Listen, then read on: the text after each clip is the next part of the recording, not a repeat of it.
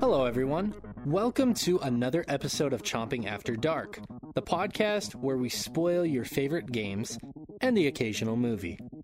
We have a really exciting episode, the last episode of the year, in fact. Yes, today we are going to be talking about Hades, Supergiant's newest game, and what a hell of a game. But before we launch into the intros, I just want to make a few quick announcements. If this is your first time here and you're loving the show, please subscribe to us wherever you listen to podcasts. And if you want more from us, head over to swordchomp.com, where we have more podcasts, reviews of the newest titles, a merch store, and plenty more. Lastly, if you want to support us so we can continue to make awesome content, please swing over to patreon.com/swordchomp. Swordchomp, that's the name of our stuff, right? Where you will find a plethora of tiers to get additional and exclusive content. And not the plethora of tiers you're used to in 2020. Rich Meister, swordtromp.com. Swordtromp. Let's introduce you to the crew who will be joining me today. First, we have the man, the myth, the cynic himself, Mr. Joshua Fowler. Josh, are you finally ready to tell us the story about how you cuddled Cerberus? I don't know if it's proper to tell. You don't kiss and tell when it comes to a heckin' Borker. Yeah. I respect Cerberus. I don't think I'm not going to do that to a boy. Okay. He is the goodest of good boys, and we will keep his reputation intact. Josh will not sully his good name. Next, we have Mr. New York himself. No, I'm not talking about Frank Sinatra. I'm talking about Mr. Rich Meister. Rich, how many pizza-stealing rats did you have to wrestle to get a win through the underworld? Just the one, but that's just my neighbor Splinter. His kids are really loud, but he's a cool guy. Yeah, I've heard really good things about his kids. Seems like a fascinating guy. That Mikey is a wild kid. A real party dude. Cowabunga. And last, possibly the least, I'm your host for this episode, Mr. Shay Layton.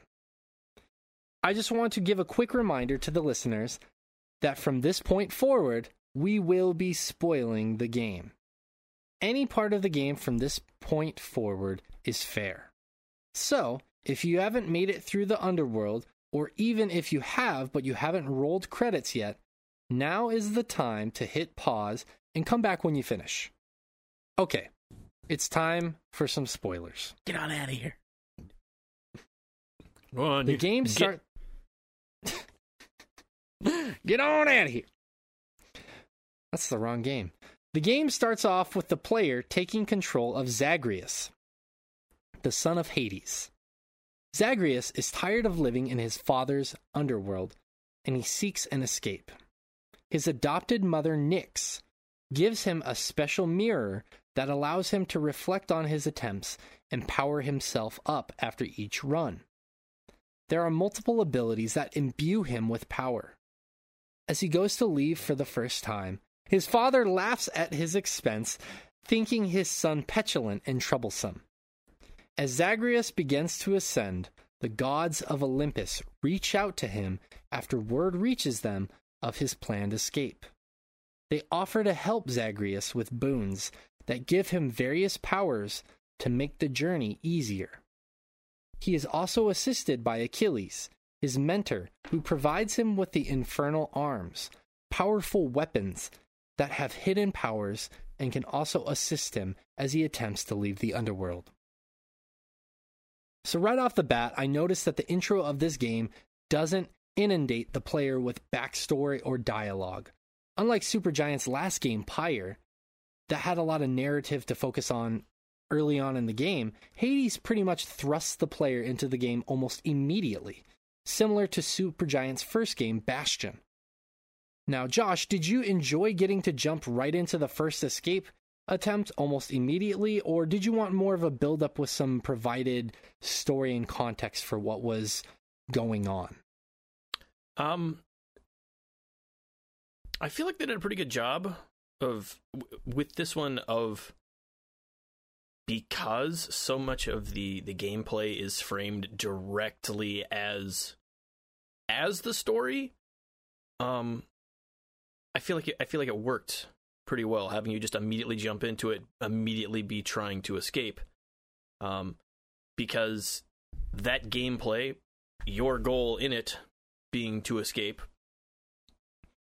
kind of gives you the same motivation as Zagreus as you start getting the rest of the narrative. Just kind of helps you frame all of it at that point. Absolutely. Yeah, your motivations kind of become one, where Zagreus, he wants to escape from his father, but he also wants to see what's beyond. And that coincides with what you want to do as the player early on in the game. Yeah. Rich, how about you? Yeah, I feel like unlike Pyre, which I really actually liked Pyre quite a bit, I don't think you really need a big info dump at the beginning of this. There is some like kind of like codex adjacent stuff you could read to like get some info on the characters, and things like that only expand as the game goes on. But you learn enough through conversation, and you kind of get the simple hook of it almost doesn't matter that early on why Zag wants to get out. Like the drive is enough to be like, okay, I'm this character. He wants to leave. I'm going to attempt to leave. And then the context is delivered through conversation through there as you speak with Hades, with Nyx, with Hypnos, with the other gods. Like there's everything's delivered to you at a really good pace that keeps giving you, I think, just enough to be like, I want to keep going. I want to learn more. Yeah, that's a really good point. Something I didn't directly think about is at the beginning, you don't really, as a player, I think in general, you don't really care that much why Zagreus wants to leave. You know, he wants to leave. You know that he thinks his father's reign is unbearable, so he just wants to go. And you're like, okay, I can understand that. Daddy issues, I get it. Yeah, but as you start feeling more and more, you're like, why is he so adamant on leaving? As more information slowly starts to trickle out. And I think that it was smart of them to throw you into the action right away, because the way they shuffle that information out is extremely steady, and it keeps you engaged throughout the entire game. Mm-hmm. Cool. All right, let's move to the next section then. Easy softball question right off the bat. Hades refuses to let Zagreus simply leave, and makes it much more difficult by sending the Furies, a bone hydra, Theseus, and Asterius, in his path, along with his countless minions. After multiple failed attempts to leave, let's be honest, we all died plenty of times at the beginning, the player discovers that Zagreus wants to leave the underworld because he wants to meet Persephone, his birth mother that he has never met, and after discovering that Nyx is not in fact his birth mother. Hades is strict beyond belief, promising anyone who mutters the name Persephone in his kingdom unimaginable torture. Nyx empathizes with Zagreus and helps him by getting him in contact with more of the gods of Olympus. After playing through the game and failing to reach the surface a few times, Rich, was Zagreus meeting Persephone the driving force to get out of the underworld, or was kicking Hades' ass the main incentive to escape? as far as like the narrative I wanted to see play out, meeting Persephone was definitely that driving force. Beating the shit out of Hades just seemed like a nice icing on the cake, as you continue to get taunted by this smug asshole every now and again as you just keep like getting further, and he just, you know, like you mentioned, the first time you dive, he kind of has comments for you. Whenever you get a good chunk of the way going, he's got some choice words for you. He thinks you're a little schmuck and you're not going to make it. That's fair. That's fair. Yeah, maybe there's more than one external force there that is driving you. Josh, what do you think? I mean, I feel like it kind of changes a bit. This game does a good. I think it does. I think it does a good job of kind of reframing relationships that you have, giving you. Maybe reframing is not, but like with new information about it, you kind of. I guess reframing was right, but you start to view your motivations not as the only thing that matters. You start caring about why are these other characters doing what they're doing? Like, why do they care enough to help you? Yeah. Why do they want to help you? Why do these other characters? Why does your dad really have such a hang up of you getting out of here? And you get to parts in the story that, some of the time I wanted to get there. You want answers to talk dad. Like, let's find out what's going on here. Like sometimes it's, you want to go meet Persephone. You want to go meet mom. Like, who's this person I've been kept from my whole life? And they do a good job of giving you sort of the same motivation, but changing in enough ways to just kind of reframe what you're trying to get out of this eternal toil. Yeah, it's really interesting because when you're in the house of Hades admonishes you a lot for trying to leave. And he just pokes fun at you constantly. But the most interesting conversations that you have with Hades generally, not always, are either in the little cutscene moments or when you make it out and you're about to get to the surface and you go to fight him. And that's when a lot of the most important dialogue between Hades and Zagreus comes out. And so the whole, it's almost in some ways like he's trying to motivate you to get out, because he just harangues you and harasses you every time you're in the house of Hades.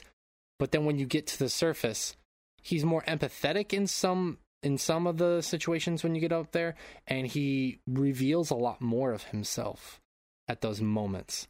So it's kind of weird. Like, at first you see Hades as a character who's just this brutish dick that brutish, not brutish, but brutish. He doesn't brood. No, he definitely. Oh, at least not at the beginning of the game. Yeah, that's fair. Okay. Yeah, you just see him as this guy who's kind of like this not necessarily absent father, but uncaring father. Distant. There we go. That's the right word. Distant father figure, and you don't know why, and he's harassing you. You're like, fuck this. I want to get to the top. I want to prove him wrong. I want to show him that I'm strong and I can do what am setting out to do.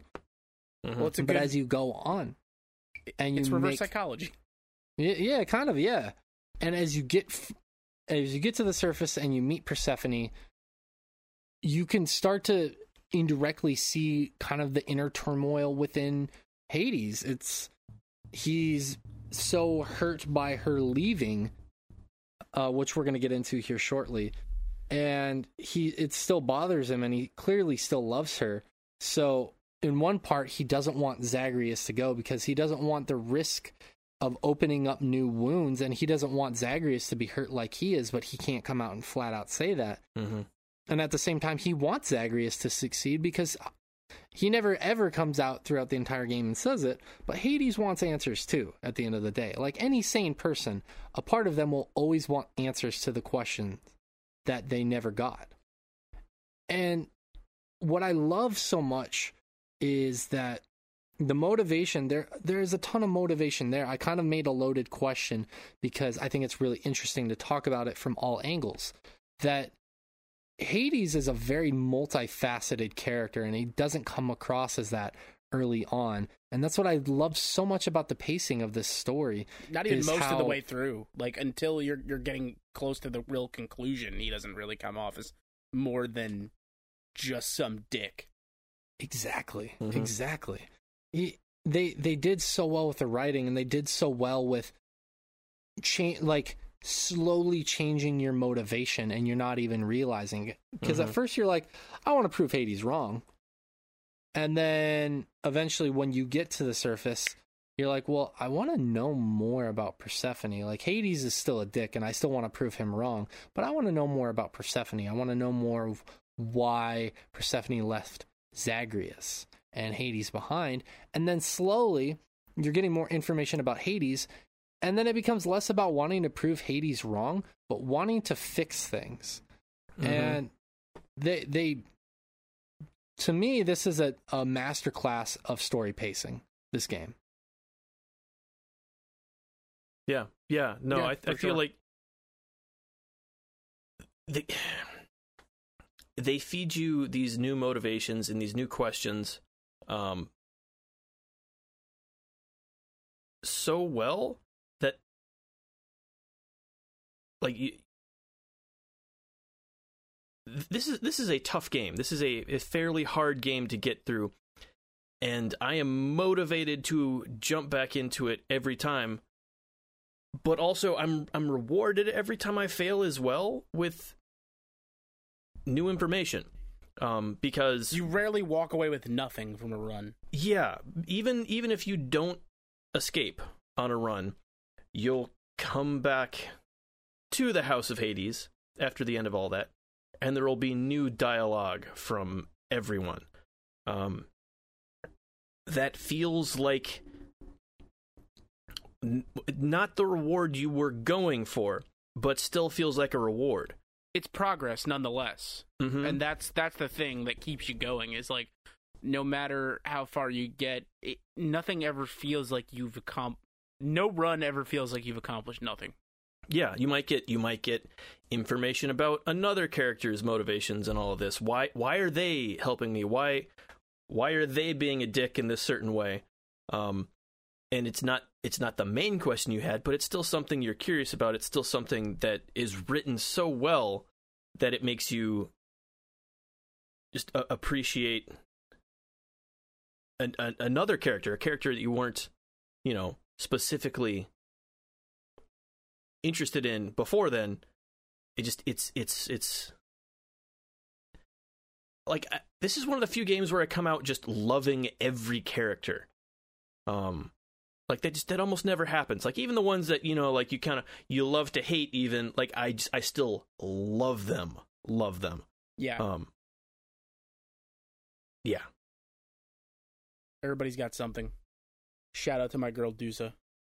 Oh, yes. Yeah, I think the only character who fell flat for me was the Minotaur, but even then, like,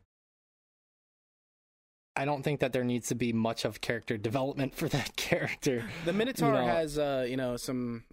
I mean, if you really want to dig into he's probably a tortured soul. I mean, imagine your whole backstory as a creature in mythology is like, somebody had a kid so ugly, they were like, gross, put it in a labyrinth. Mm-hmm. Yeah, exactly.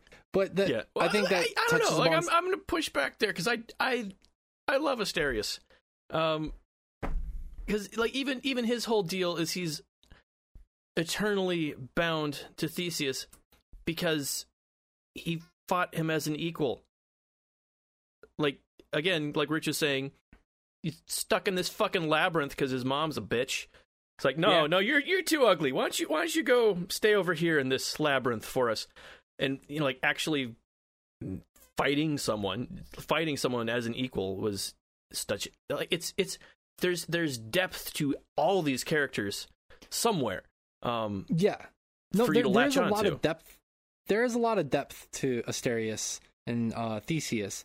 I think that I say he falls flat. That's probably a harsh word. he was the least interesting character for me, and that's simply because without the knowledge of those two characters outside of mythology, which I do have, that you're not really that interested in those characters. And I feel like and this is such a minor thing. I want to make that clear right now. Every character in that game is interesting. Even Asterius and Theseus, which kind of goes against what I just said, but each character is interesting, but each character is so interesting because of, and we've talked about this before, the reimagining of each one of these characters from Greek mythology.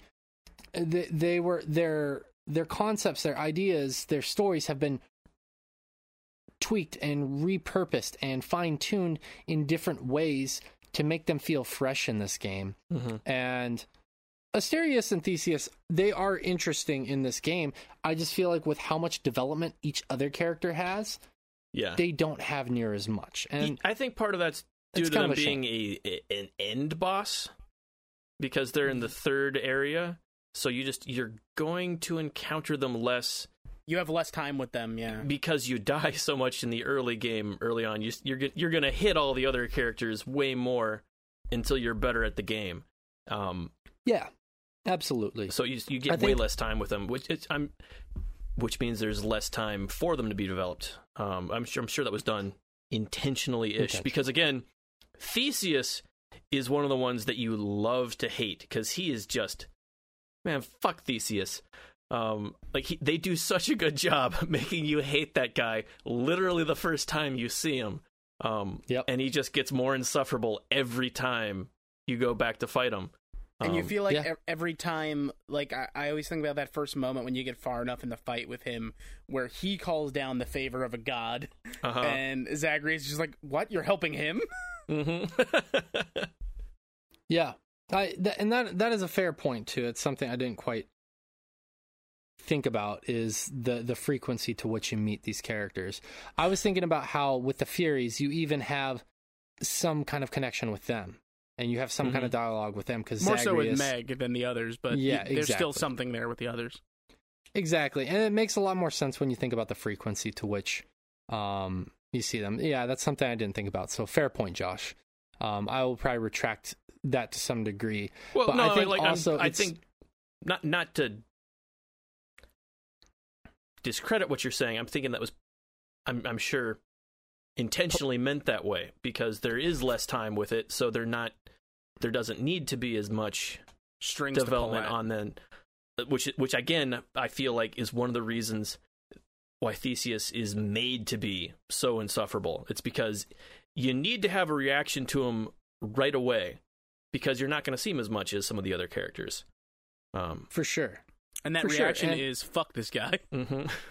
I think that just speaks to how strong the story and the character development is in this game, that one where you do get some character development from them, you still want more. And that's not a bad thing. That's not a bad thing at all. So that's fair. Yeah. I think it's really fascinating how, to kind of get back to the main question, because I'm perfectly happy that we went on those tangents. I think the motivations change for you wanting to get out over time. And I think that Supergiant does a really good job of changing the motivations, and you kind of don't even realize it right off the bat that your motivations, or Zagreus's motivations, are changing. All right, let's jump back in. Zagreus finally breaks out of the underworld, defeating his father. He finds his mother, Persephone, in Greece. After they reunite, he hastily dies, learning that he is bound to the underworld and not being able to survive long on the surface. Before he dies, he promises Persephone that he will make it to the surface again, so he can learn why she left.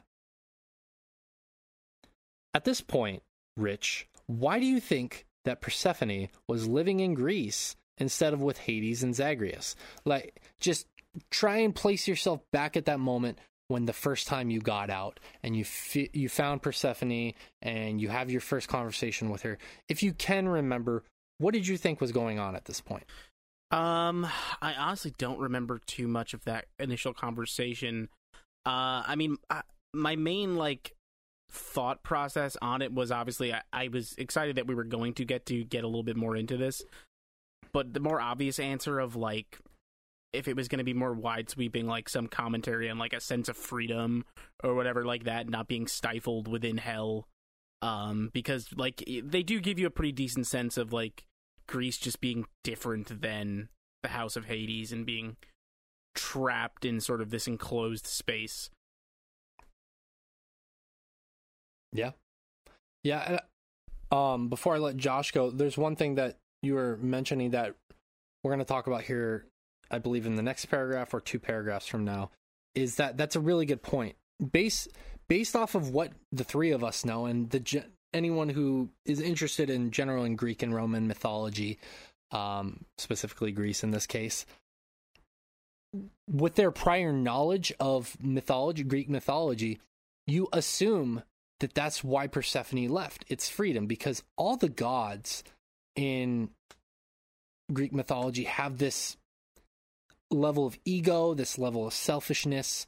They like to fuck. Well, they like to fuck, and they like to do it whether or not permission is given. Zeus especially. And that's the reality of a lot of Greek they are all mythology. extremely controlling. That's like the one character trait shared by every single god and demigod and you know, Titan, and like everyone. The entire pantheon is just unbelievably manipulative and controlling. And I think that's why Greek mythology is still studied in 2020. Mm-hmm. There's a lot of mirroring humans in that. All humans, particularly like the worst in humans, which is what's always so interesting. Is these beings they revered as gods mostly mirrored the worst humanity had to offer. Mm-hmm. Exactly. We all like a sense of control over our life, over our fate, over every aspect of our life. There are some people that are very spontaneous and allow things to just kind of happen, but at some point in our essence, each human likes some form of control in some aspect of their life. And I think that's just a part of human nature. So gods kind of personify that to the highest degrees, specifically the Greek gods. I'm sure you can make the case for any god, but let's not go there. Let's stick with the source material here. So that kind of is, that perception is played with at this point, because when you first meet Persephone, she's like, "Oh shit, you're alive? I thought you were dead." Mm-hmm. And you realize that was kind of controlled, and you don't know why at this point, why her perception of Zagreus being stillborn was controlled. And it's interesting that as you learn later on why Persephone was lied to, why she left, and it has nothing to do with her being controlled, or the major reasons don't have to do with her being controlled, because you learn that Hades actually resented his Olympic family for basically saying, "Hey, Persephone, you have to go with Hades because we're giving you as a gift, since he's going to be running the underworld. You're the gift." Look, we promised him something. Right, and he ends up resenting them for treating her as an object and not as a person. So you learn that there was love lost between both of them when she initially left. But before I go any further, I want to open up the question to Josh, because I've been talking a lot, and I apologize. Josh, what did you think was Persephone's reasoning for leaving for Greece during this first escape attempt? I mean, a lot of this is kind of informed from just previous knowledge of the material. But I think the biggest reveal that first time you escape is that you think she knows about you this whole time until you finally meet her the first time, and she's like just completely blown away that you're alive. Like she left. It was this horrible time in her life that your mother, was able to escape Hades and not return to Olympus because she wanted no part of the gods anymore because of all the pain they'd caused her. And I like my initial thoughts on that were just that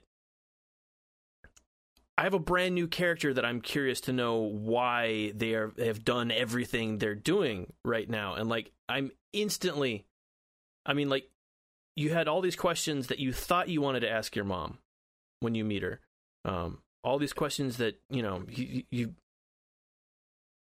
Zagreus has talked about several times. Like, okay, I need to know this. I need to know that. Like, why, what's, I like, she was able to escape. I was kind of assuming, you know, Zagreus' initial motivations are that hell was so bad, my mom left me to get out of it. But now I've got to get out of it too. Yeah, that it's not quite that simple. Yeah, and it's not that straightforward. And getting those new motivations, finding out there's more going on here.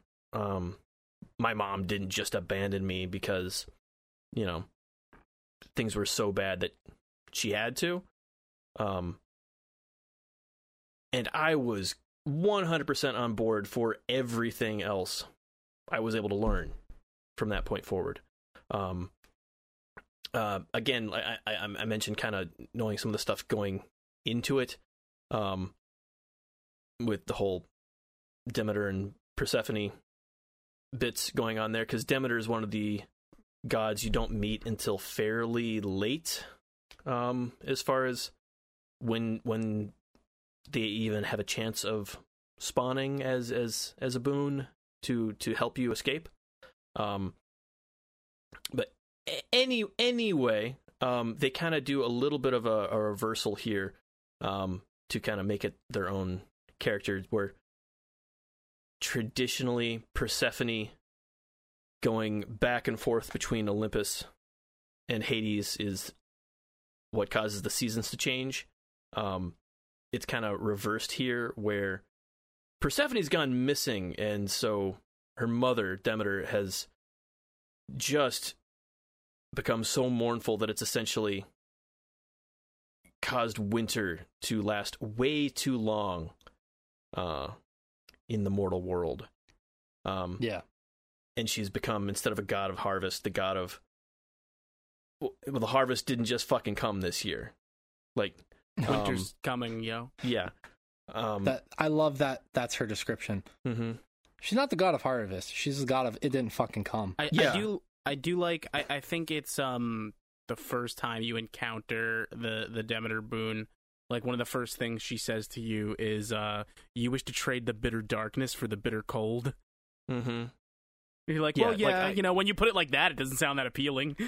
Yeah, like I love Demeter in this game. This is Demeter as a character being in this game just made me immediately want Hades 2. Like, as soon as I finish this game, like, I need to see what happens in the future with this new take on the relationship between Demeter and Persephone. It's kind of with the new information going on here, and that was their version cool. of the Greek mythos. Yeah. Yes. I don't know if we'll ever get a sequel to Hades, because I don't know either, but like, just like, yeah, I was so on board for everything they were doing with that particular story, that particular relationship, and the mythos. The one thing I will say, because I agree with almost everything you said, if not everything, and then we can move on to the next part of the story, is unlike their other games, Bastion, Transistor, and Pyre, when the game is done, you feel like the journey's over. Like, there's a start and there's a finish. You have gone on this amazing journey with these incredible characters, and then when it's done, you feel that sense of completion and accomplishment. You feel like the story is wrapped up nicely. With Hades, the thing is, when you beat the game, the first time you're like, oh, I'm done, and you're not done. You're you not. have Yeah. 9 more times to go at least of beating or getting through the underworld. Even when you beat it and you roll credits, you still want more of the game. Mm-hmm. You still want to build the relationships with those characters. Even if you've beaten it 10 times, you still want to go back in and you want to learn more about the other characters, because you do have, and we talked about this a little bit, some agency over what happens with some of these characters. Oh yeah, we're doing a spoiler cast. I can talk about it. The two, I know, it's such an impulse. Such an impulse. You have to fight. Yeah, with the 2 musicians that you encounter in the game, if you build up if you encounter both of them, one of them's out while you're trying to escape, and one's back at the House of Hades. If you build up enough rapport with both of those characters, they start talking about each other, and you can get one character to play the other's music, and you get them to reveal more, and eventually you can get to the point, if you build up both of their relationships enough, you can get them back together. And that's such a minor thing. Oh, I can fucking do that in Elder Scrolls. I can do that in Fallout. I can do that in any open world RPG game. And that, yeah, maybe that's true, but it feels so much more powerful here and poignant here because it happens over a long period of time. Mm-hmm. It doesn't it's not a series of 3 missions you get in a codex to do one right after the other without any lasting impact. Yeah, and it happens over hours and hours and hours of gameplay. Yeah. And you actually feel like you are building a relationship with these characters as Zagreus. And then when you start to make progress, it feels like a real, adjacent to a real relationship in real life. If you meet someone in the real world and you're slowly starting to get to know this human being, and you're like, oh, I've learned your favorite color, I've learned the music you like, hey, let's go to a concert together. And you learn their mannerisms, and of course that stuff happens over time and it feels organic, and that's what's so good about this game is they've created so many characters. It's so organic that when you roll credits, you still want to know more. Even if you've read all there is about Greek mythology, this different take is so fascinating that you want to learn more. Yeah. Okay. Well, I'm going to hop off my soapbox and let's tone it down a bit and let's continue with the game. As Zagreus continues to escape and meet with Persephone, she describes her loving marriage to Hades. Zeus, quote-unquote, gave Persephone to Hades as a reward for running the underworld.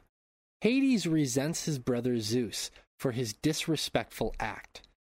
When Zagreus was stillborn as a result of the fates deciding that Hades could never sire an heir, Persephone fled the underworld in grief.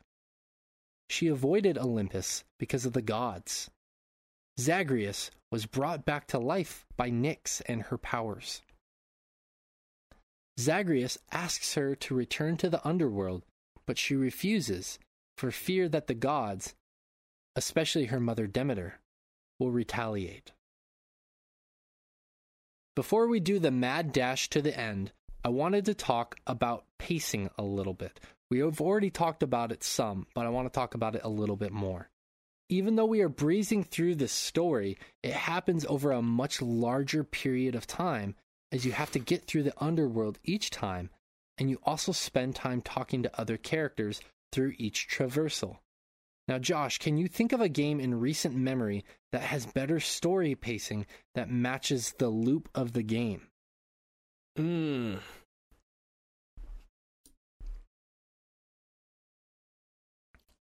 mean, not as such, because this is so intentional, but I honestly get a very similar vibe to when I played Outer Wilds. And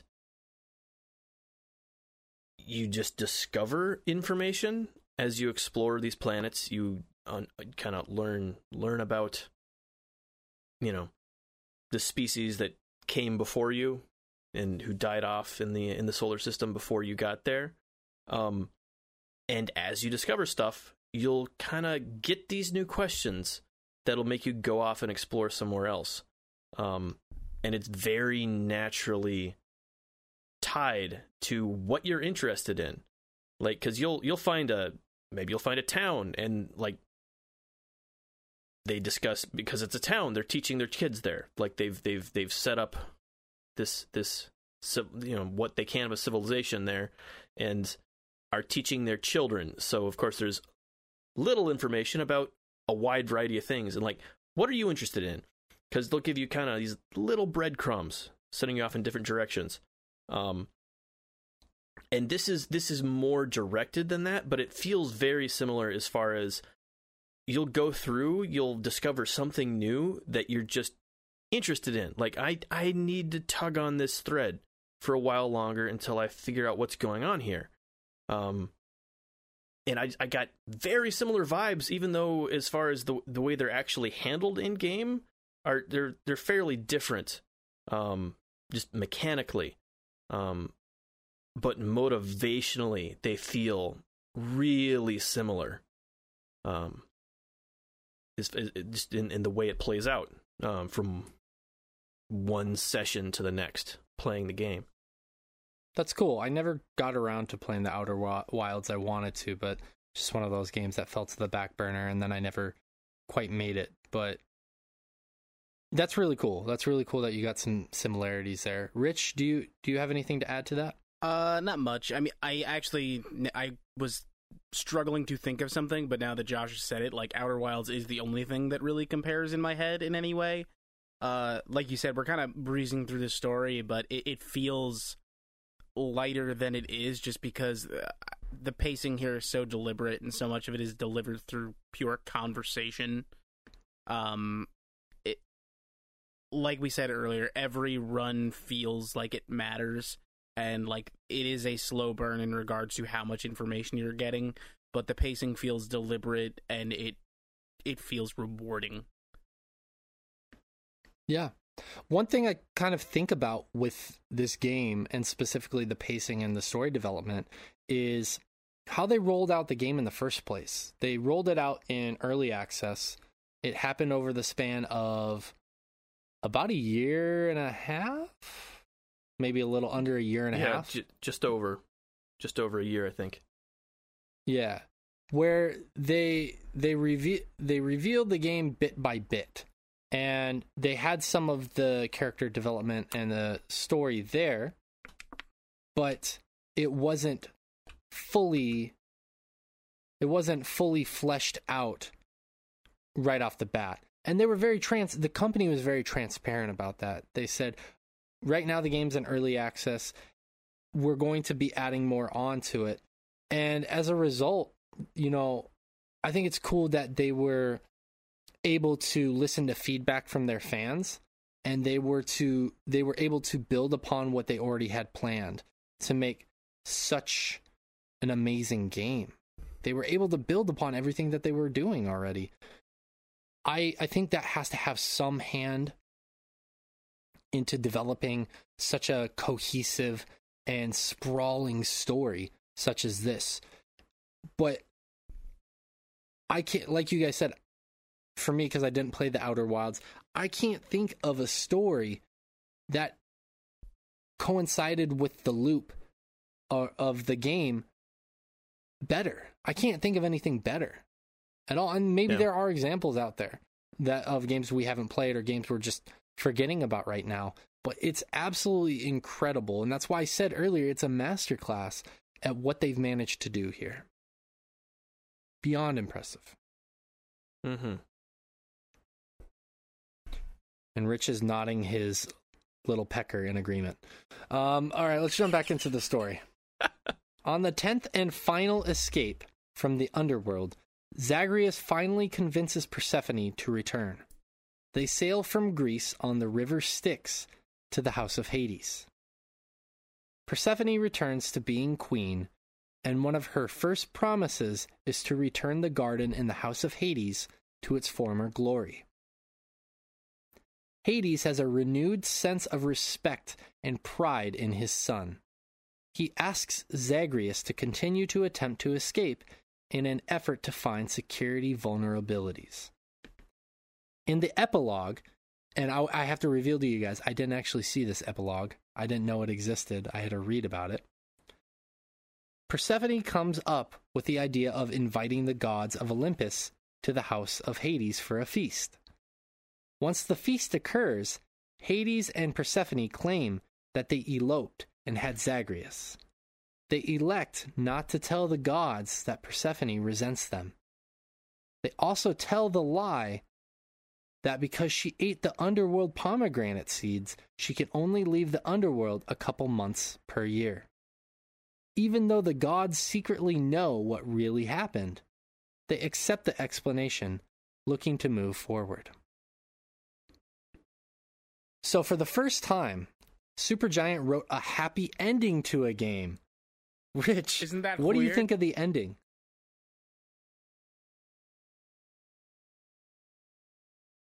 Yes, Rich, what do you think of the ending? Oh, no, I didn't hear you finish. I'm sorry.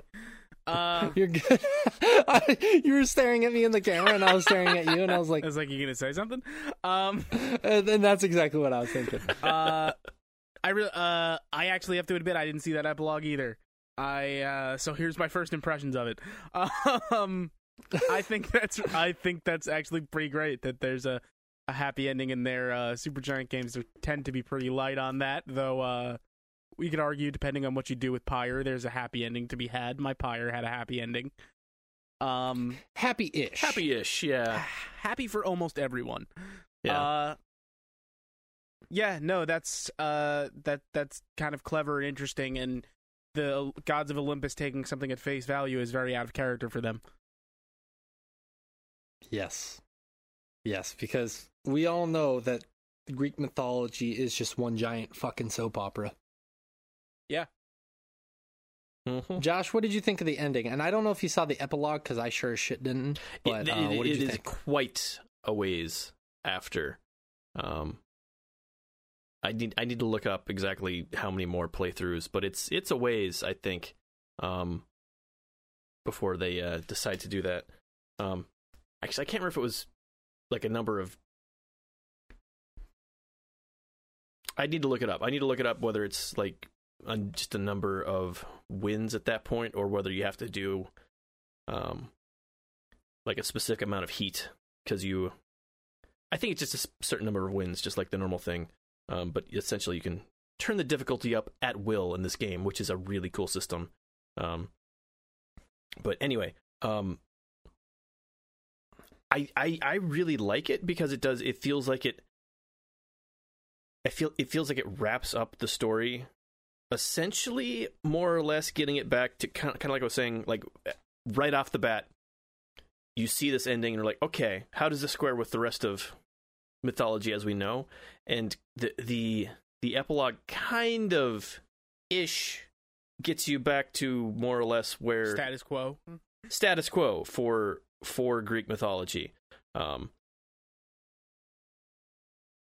And I feel like they did a good job of kind of wrapping up those loose threads. Like, okay, this whole thing theoretically could square with just a new character being added to the pantheon here.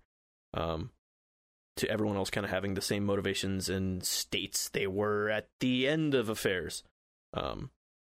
Which I feel gives it... You're not there at just the end of the game. Which is why I was like I was saying, like you get to the end and you're like, okay, like I need more of this. I need more and more, and then the epilogue basically gets you there. I still would love more, but like again, I've loved everything they've done, so just seeing them do something new is probably what I actually want.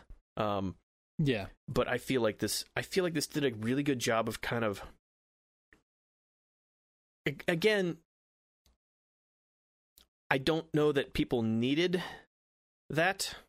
As far as I don't feel like, I feel like everyone knows Greek mythology, but they know it in passing. It's not something that anyone's going to have a vested interest in seeing. The average person, yeah. Yeah, like how everything here, works.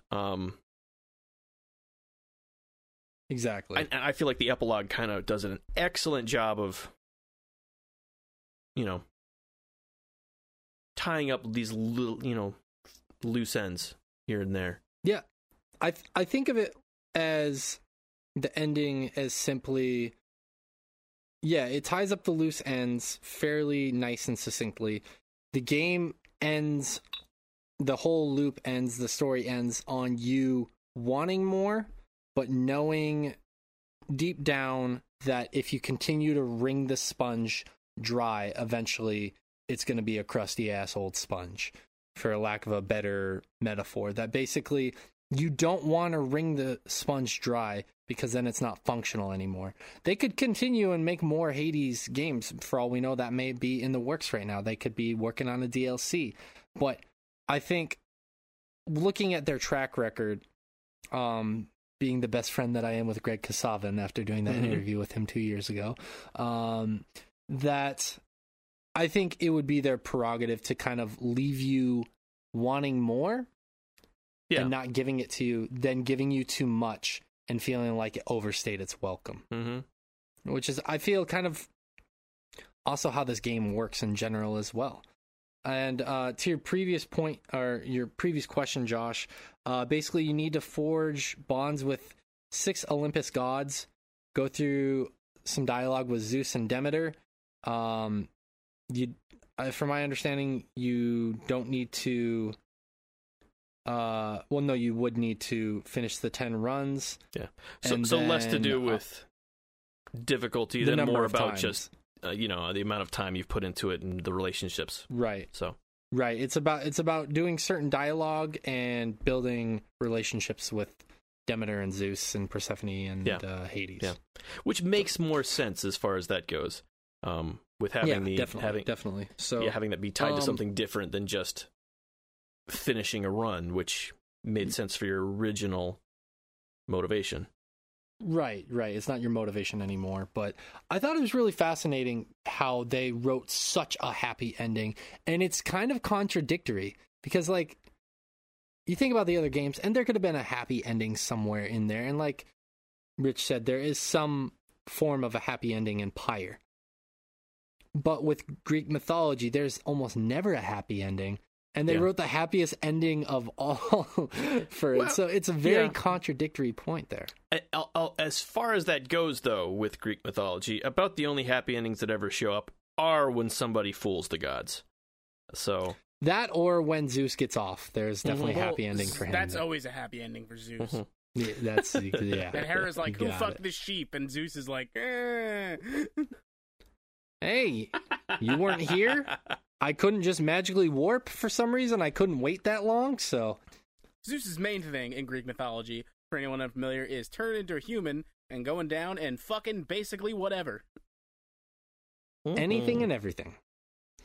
One part of the narrative is the relationships that you build with all of the side characters. We've talked about that some, but Josh, what was one of your favorite characters to learn more about? Ooh,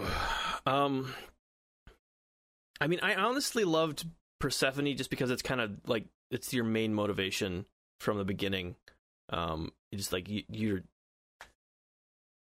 presented with those questions from the beginning, and I feel like the answers are so satisfactory that I loved it. Like the main story is what you are there for, and they did such a good job for that. But kind of outside of that, but still tangentially related, I loved finding out why Nyx would want to help you. Your adopted mom, the mom you thought was just your mom this whole time, who had been lying to you but also helping you. Like there is so much interesting character and motivation behind Nyx that I absolutely loved finding out anything I could about her. Yeah, I love her selflessness. Mm-hmm. Absolutely love her selflessness. Rich, what were some of the side characters that you jived with, that you really wanted to learn more about? One of my favorites was Thanatos, which Me too. He doesn't really start popping around until towards the end. But if you do he will kind of randomly appear in rooms later on, and you actually have to have a competition where you fight off enemies with him. And there's definitely some interesting dialogue as you sort of fill in the blanks on the existing relationship between Zag and Thanatos. I thought that was some of the more interesting stuff for sure of the side characters. Yeah. He was definitely one of my favorites. I also, like I alluded to earlier, I loved Orpheus and Eurydice. Yes. I really love those two characters a lot, and I love the relationship that you kind of build, because you build relationships with them initially, and they're two musicians, and you can kind of put two and two together, but you don't know how directly related they are. You're just building these separate relationships, and then you start to learn that they were former lovers, and something happened, and they're both at various points of their grieving process. Eurydice is pissed off, Orpheus is sad. They're at various points, but you spend enough time with both of them and you learn that they both miss that relationship, and they miss each other, and they miss how synergistic they were. They both wrote music together. They performed music together. They fed off of each other's ambitions and creativity. And I think it's cool that Supergiant and the writers cultivated this actual romantic relationship that feels like the best a real world relationship would have to offer. Mm-hmm. They are kind of showcasing that there isn't a relationship in the world that doesn't have its low moments, and almost every relationship isn't going to be clean and perfect. That there are always bumps in the road in any kind of relationship, and they organically showcase that, and I love that so much. Yeah. Orpheus and Eurydice are that's one of my favorite stories just in Greek mythology in general, but the way they're presented here is excellent. Like you were saying, because it's not presented just narratively, they did this and then that and that. You're getting to hear the individual perspectives and then piece it together yourself. For a while before you get even the story. Before you even really start talking to them about each other, like the intro to Orpheus being like, Orpheus was part of the House of Hades and now has returned, and they don't really even feel like playing music anymore. Like all that stuff is teased out in a really rewarding way. Yeah, and since we're doing spoilers here, and again, this is just the story in Greek mythology. Story being Eurydice dies and Orpheus is so distraught that he goes to hell to try to rescue her, and manages to save her, but in the process dies, and she is just not going to forgive him for then putting her in the exact same fucking situation he was just in. And that's kind of where the game starts off. Yes. Where, past that, because again, she's dead again at that point. This is, in the future. They're both in Hades at this point, but that resentment for, this ostensibly act of love that just then put them in the same situation that the other person was in, that both obviously people, they were so distraught. Like acts of selflessness that then end up leaving the other person just as alone. Yeah. And seeing the way that plays out again from their own perspective at every time, because you're only ever given what they say about those events. It's not told. Right. It's not told the way the tales would be told in the usual mythos. And I feel like it comes across excellently, if not better than the original. Just getting these stories from their own perspective, like what these events meant to me, is so cool. Absolutely. Totally. Yeah, I couldn't say that any better. The final question, and then we will end this podcast. It's gone on a a little bit longer than I anticipated, but happily so.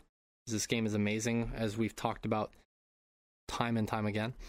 Rich, would you recommend this game, and why? Absolutely. This is, if not my absolute favorite, one of my favorite games this year.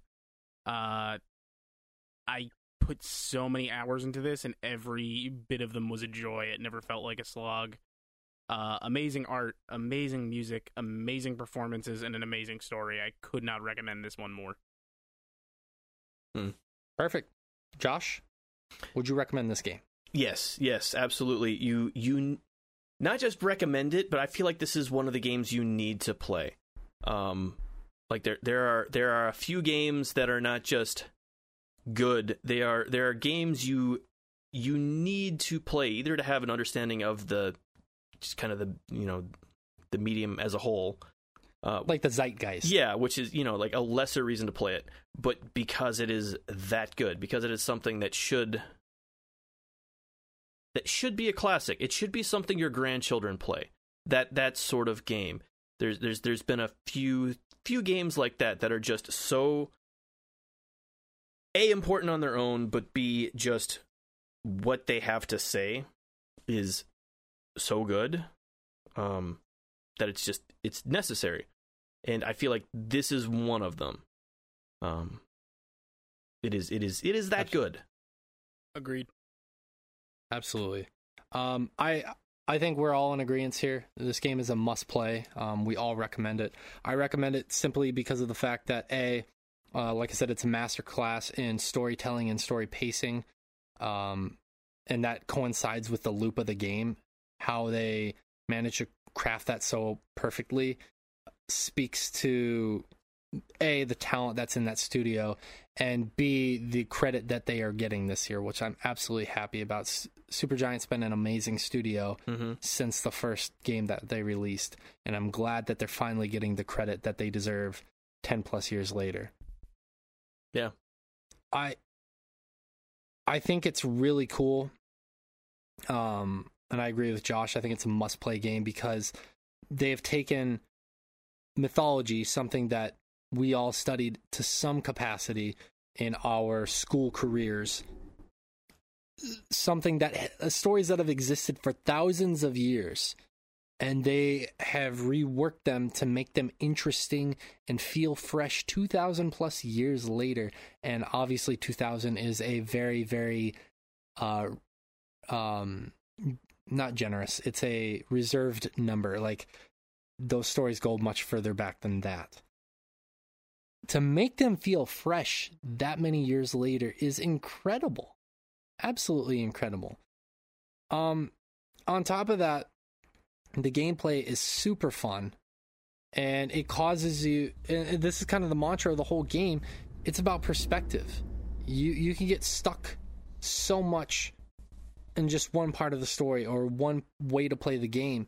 But if you open your mind to playing in different ways, to learning different stories, you get more engrossed in the world. You get more engrossed in the combat. You learn that everything's viable. Everything has give and take, plus and minuses. And I feel like that's such a big mantra in this game. And I think it goes beyond being a game. And I know that some people debate this still in 2020, whether or not games are art, but I feel like this is an art piece, an art form that everybody should experience. And I know it's hard to say that because it is a difficult game, and there are certain things that you can do to make the game much easier. But I think it just in general, through any medium, it is a masterclass in storytelling. It's a masterclass in story pacing. It's a masterclass in character development, and the loop only emboldens that. It only makes it better. So yes, I absolutely recommend this game. And I'm beyond happy to say that Supergiant is getting the credit that they've deserved. Like I said, I was joking earlier, I interviewed Greg Kasavin a few years back when we talked about Bastion. That studio, they have the right mantra. They all support each other so much, and you can see that even on the Twitter sphere, this Twitterscape, they're so supportive of each other. They do all the right things both for their not only for their fans, but for the game, for themselves as a studio, and for them on a personal level. From what I gathered from Greg and from what I've seen, I'm just so happy for that studio. I absolutely am. They have been winning awards this year, and I'm absolutely they deserve it. Totally. Yeah. At the end of the day. But enough kissing their ass. I love them. I love this game so much. This is the last episode that we are recording this year of Chomping After Dark. So, couple quick things. I want to say thank you to anyone who signed up for our Patreon to get the show 2 weeks early. If you guys have any feedback, as you the Patreons or the patrons have any feedback for what we can do next year to improve the show, please email us at sorechomp@gmail.com or just DM me. I know a lot of the patrons have my private information. You can DM me. If you are a general listener and you have any advice for us, please, send it our way as well. We're more than willing to hear advice. I'm really proud of where this podcast has come, because we talked about it for years doing a spoiler cast. We started it at the end of last year as kind of an incentive for Patreon, and it's taken a life of its own. We got an actual theme. We got an actual logo. The theme is done by Rich's friend Ed. Do you have contact information if anybody wants to hire Ed for a theme song? Oh God, Rich, I wish I was prepared. I would have had his SoundCloud or his email. I should. On well, hand. while you're looking that up, I will say that our logo is done by Jason Allen Roberts. He's done all of our logos for any podcast that we've done. If you want to check him out, his business is Victory Overall. You can look that up on Google. He has a website. He's on Twitter and Instagram. He does phenomenal work. I want to shout him out. I have Ed's info. When Rich. Yeah, What? I have Ed's info when you want me to give it. Okay, go for it. Yeah, if you're looking to contact Ed to contract music, intros, any music work you'd like him to do, he is e.m.f.baquet, BAQUET @gmail.com. There you go. Right. And I want to say thank you to these guys, because I know that, for example, for Rich, it's very late over there. As we're doing this spoiler cast. Happy 2021, everyone. It's... That's right. Woo! That's right. But I just want to thank each and every. I want to thank my host, and I want to thank the fans who have supported this side project that we've been doing. It's been really fun. We've had some serious episodes. We had some really fun episodes. There's still time to release the Cat's Butthole cut. I'm still lobbying for that. As Rich and I talked about that on we'll the do an Cats additional Chomping spoiler After Dark. cast if that ever happens. Yeah, we'll really dive into those buttholes. You know what I mean? Yes, we will. But this will be the last episode of the year. Like I said, this will be dropping for the patrons for the end of 2020. This will be the first episode on the normal feed in 2021. I believe we are planning to do Cyberpunk 2077 as the next episode. We might take an extended break because we've been doing these so much that we might take the first few weeks off of January. I'm not sure the exact schedule yet. That's something that we will be updating on our social media, but I just want to say thank you to everyone. This has been a really fun journey. I've really been excited to host a podcast where it isn't just me or me interviewing people, but with these guys that I love so much. So happy 2020 to you guys. Happy holidays. If you're hearing this in 2021, I hope the start of your year is wonderful. I hope that any goals or missions that you are deciding to achieve this year come to fruition. I know you can do it. You're awesome, each and every one of you. Thank you so much for listening to us and supporting us, and we will be back with Cyberpunk 2077 next. Thank you to Rich, Josh, Morgan, who's not here. My name is Shay. Thank you for letting me be your host, and take care. Mm-hmm.